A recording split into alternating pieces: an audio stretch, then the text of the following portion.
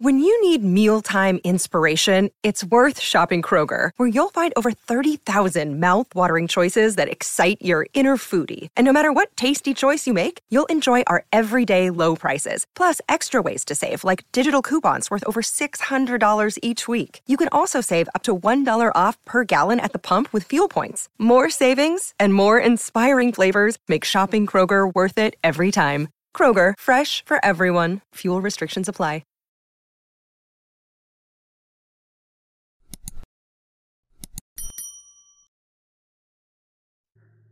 Me and a guy named Alex had a game going. Each day we would bet on if the water surrounding offshore rig number 23, the oil rig we both worked and lived on, was colder or warmer than it would be tomorrow. The loser would give the winner $3. The day before I had bet on it being colder, and Alex on it being warmer. I plunged the thermometer into the water and watched with glee as it gave its verdict. 40 degrees Fahrenheit, 2 down from yesterday. Alex forked over the cash, taking in the smell of crude oil that surrounded the rig. You know, I remember hearing somewhere that you could freeze to death in 10 minutes in water that cold. Well, in that case, I suggest you don't fall in. I chuckled. It was one of our few moments of blissful peace during the day. You see, we served as mechanics on the rig. Our working hours were spent making sure absolutely nothing ever broke down. The oil execs knew that they couldn't afford any mistakes after all the oil spills over the years, and so they worked us half to death ensuring there weren't any more accidents, always using us to do their bidding, never spending a bit of their fruitful profits to buy durable machines. Though we didn't know it at the time, we would be leaving work early that day. Having finished the game, we began our work. Alex had to fix a few frayed wires near the main oil pump, and I had to check on some pipes underneath the station. The vertically oriented pipes were there to suck up water from the ocean and use it to cool the machinery, and their exposed position near the ocean made them a target for corrosion. I began making the trudge to the other side of the station where the pipes were located. I prepared to do the check. I tied a rope to a cylindrical belaying machine that was operated by a remote control clipped to my harness. I affixed the ropes to my harness, made sure I did everything right, and down I went. The pipes weren't corroded, but that's not to say they were in remotely good condition. There were 2 pipes, with one the main water intake and the other serving as a backup if the first one failed. The first one was in good condition. The second one was clearly damaged. Not corroded as I was expecting, but instead punctured with a dozen or so tiny holes. I'd never seen something like that before. Trying to think of an explanation, I raised myself to the back of the top of the oil rig and untied the rope. My first priority was fixing the water pipe. It would be an arduous process to weld metal plates back onto a pipe which was in such an awkward position, but I had done it a few times before, and I would never do it again.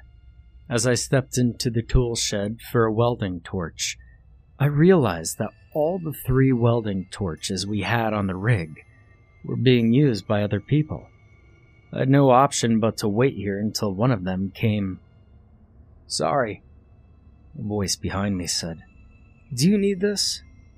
I whirled around to face the man behind the voice, someone named Steven. Steven continued, "I need to fix a bit of plating on the deck with this. It'll take 20-ish minutes. I'll be back then. Can it wait? He turned around and walked out of the shed, and I stood there for a few seconds, indignant at his rudeness. I jogged outside the shed, trying to catch up with Steven. To the left of the exit was a complicated maze of rooms and pathways. To the front and to the right was pretty much empty.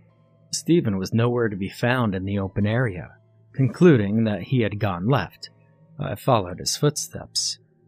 After only 10 feet of walking, I came to the first fork in the road. I could go left or straight, and I didn't see him straight ahead of me. I turned left. I saw the welding equipment, but no Steven. I wasn't sure why he dropped it. Thing is, I didn't care either, so I picked it up and went on my way to the pipes before repeating the process from earlier, by tying my harness to the belaying machine and lowering myself.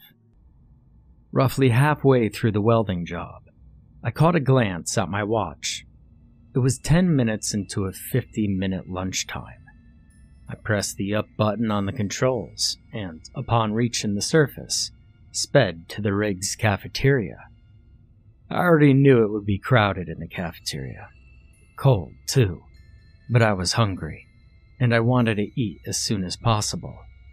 I bumped into Alex on the way there. We caught up with the morning's work, mundane as usual. He was telling me about how whoever had set up those wires he was fixing needed to be fired. And then there was an ear-shattering noise from beneath the rig. "Christ!" Alex exclaimed. "What the hell was that?" I didn't answer. I just looked around, waiting for an announcement over the PA system. But before anything else could happen, there was a noise similar to the one before. This time, though, it was followed up by something. The rig tilted roughly 50 degrees to the left. Now it dawned on me that the screeching noises were 2 of the 4 supports breaking. The left side of the station was partially underwater, and anybody with half a brain would have assumed that the other 2 supports would break soon. I heard the PA announcement that I was looking for. A calm voice announced, "All personnel are to evacuate the oil rig immediately. All personnel are to evacuate the oil." The voice suddenly cut out. I wasn't sure why this had happened. The command room, where the microphone for the PA system was, didn't seem to be damaged. Alex looked to the right end of the rig where the lifeboats were housed. My gaze followed. The rig had acted as sort of a deadly lever, whose fulcrum was on the remaining 2 supports, with our side going down and the other going up. A sense of dread washed over me as I realized this was a serious issue. The 2 supports weren't meant to bear the whole load of the rig, and they would break any second now. That didn't give us much time to somehow sprint up the few hundred feet of steep, slippery metal that stood between us and the lifeboats. Now, of course, we wouldn't necessarily be out of luck even if we didn't make it. A few lucky members of the crew had already made it to the lifeboats. Alex and I would probably be picked up by them. Which is why, when I lost my footing on the way up, and only regained it once, I was 30 or so feet behind my friend. I shouted to Alex that he didn't need to wait up. Alex obliged and continued his climb up Mount Rig. I opted to preserve my energy by standing still. The chances of me reaching the boats in time were slim, so my best option was to tread water until I was picked up if the rig sank. Alex didn't look back. I saw him reach the lifeboats and began lowering the rope and winch that deployed them into the water. After that, he disappeared below the rig. I assumed he would come pick me up once the rig broke, and if it didn't break, then he would go to the left side of the rig, the one that was partially underwater, pick me up there. And I spent about 10 minutes waiting for him to come up to the left of the rig, but he never did. Eventually, I decided to climb up to the right side to see if I could spot him. Peering over the edge of the rig, I saw nothing but 3 orange lifeboats, all freely floating in the water but empty.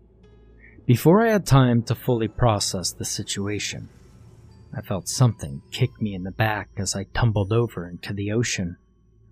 The fall lasted around 10 seconds, which gave me enough time to streamline my body by pointing my toes down and crossing my arms on my chest. Due to some weird reflex, I inhaled sharply the second I hit the frigid ocean water. I couldn't tell which way was up, and I was choking my lungs out. I dared to open my eyes for a split second to figure out where the surface was. After what seemed like an eternity of burning agony, I shut them again and kicked towards the surface. I remember the game Alex and I had played. I had only 20 minutes to live in this water. I tried to gain my bearings in order to swim back to the rig, but there was an issue that slowly dawned on me as I looked around, trying to find it. Offshore rig number 23 was gone. There was no trace of it. I could wrap my mind around the rig being broken and lost underneath the waves. But there was nothing left. Not even a bit of debris floating up to the surface. My leg was numb from the cold, but I could still feel a hand grabbing it. I looked down to see a vaguely humanoid creature. It was hard to tell through the water, but something about it seemed distorted. Now, I read somewhere that you get stretched and pulled in all directions if you enter a black hole. The creature looked like that, but with gray goo all over it. It, as of now, is simply there. Not pulling me down, just remaining stationary.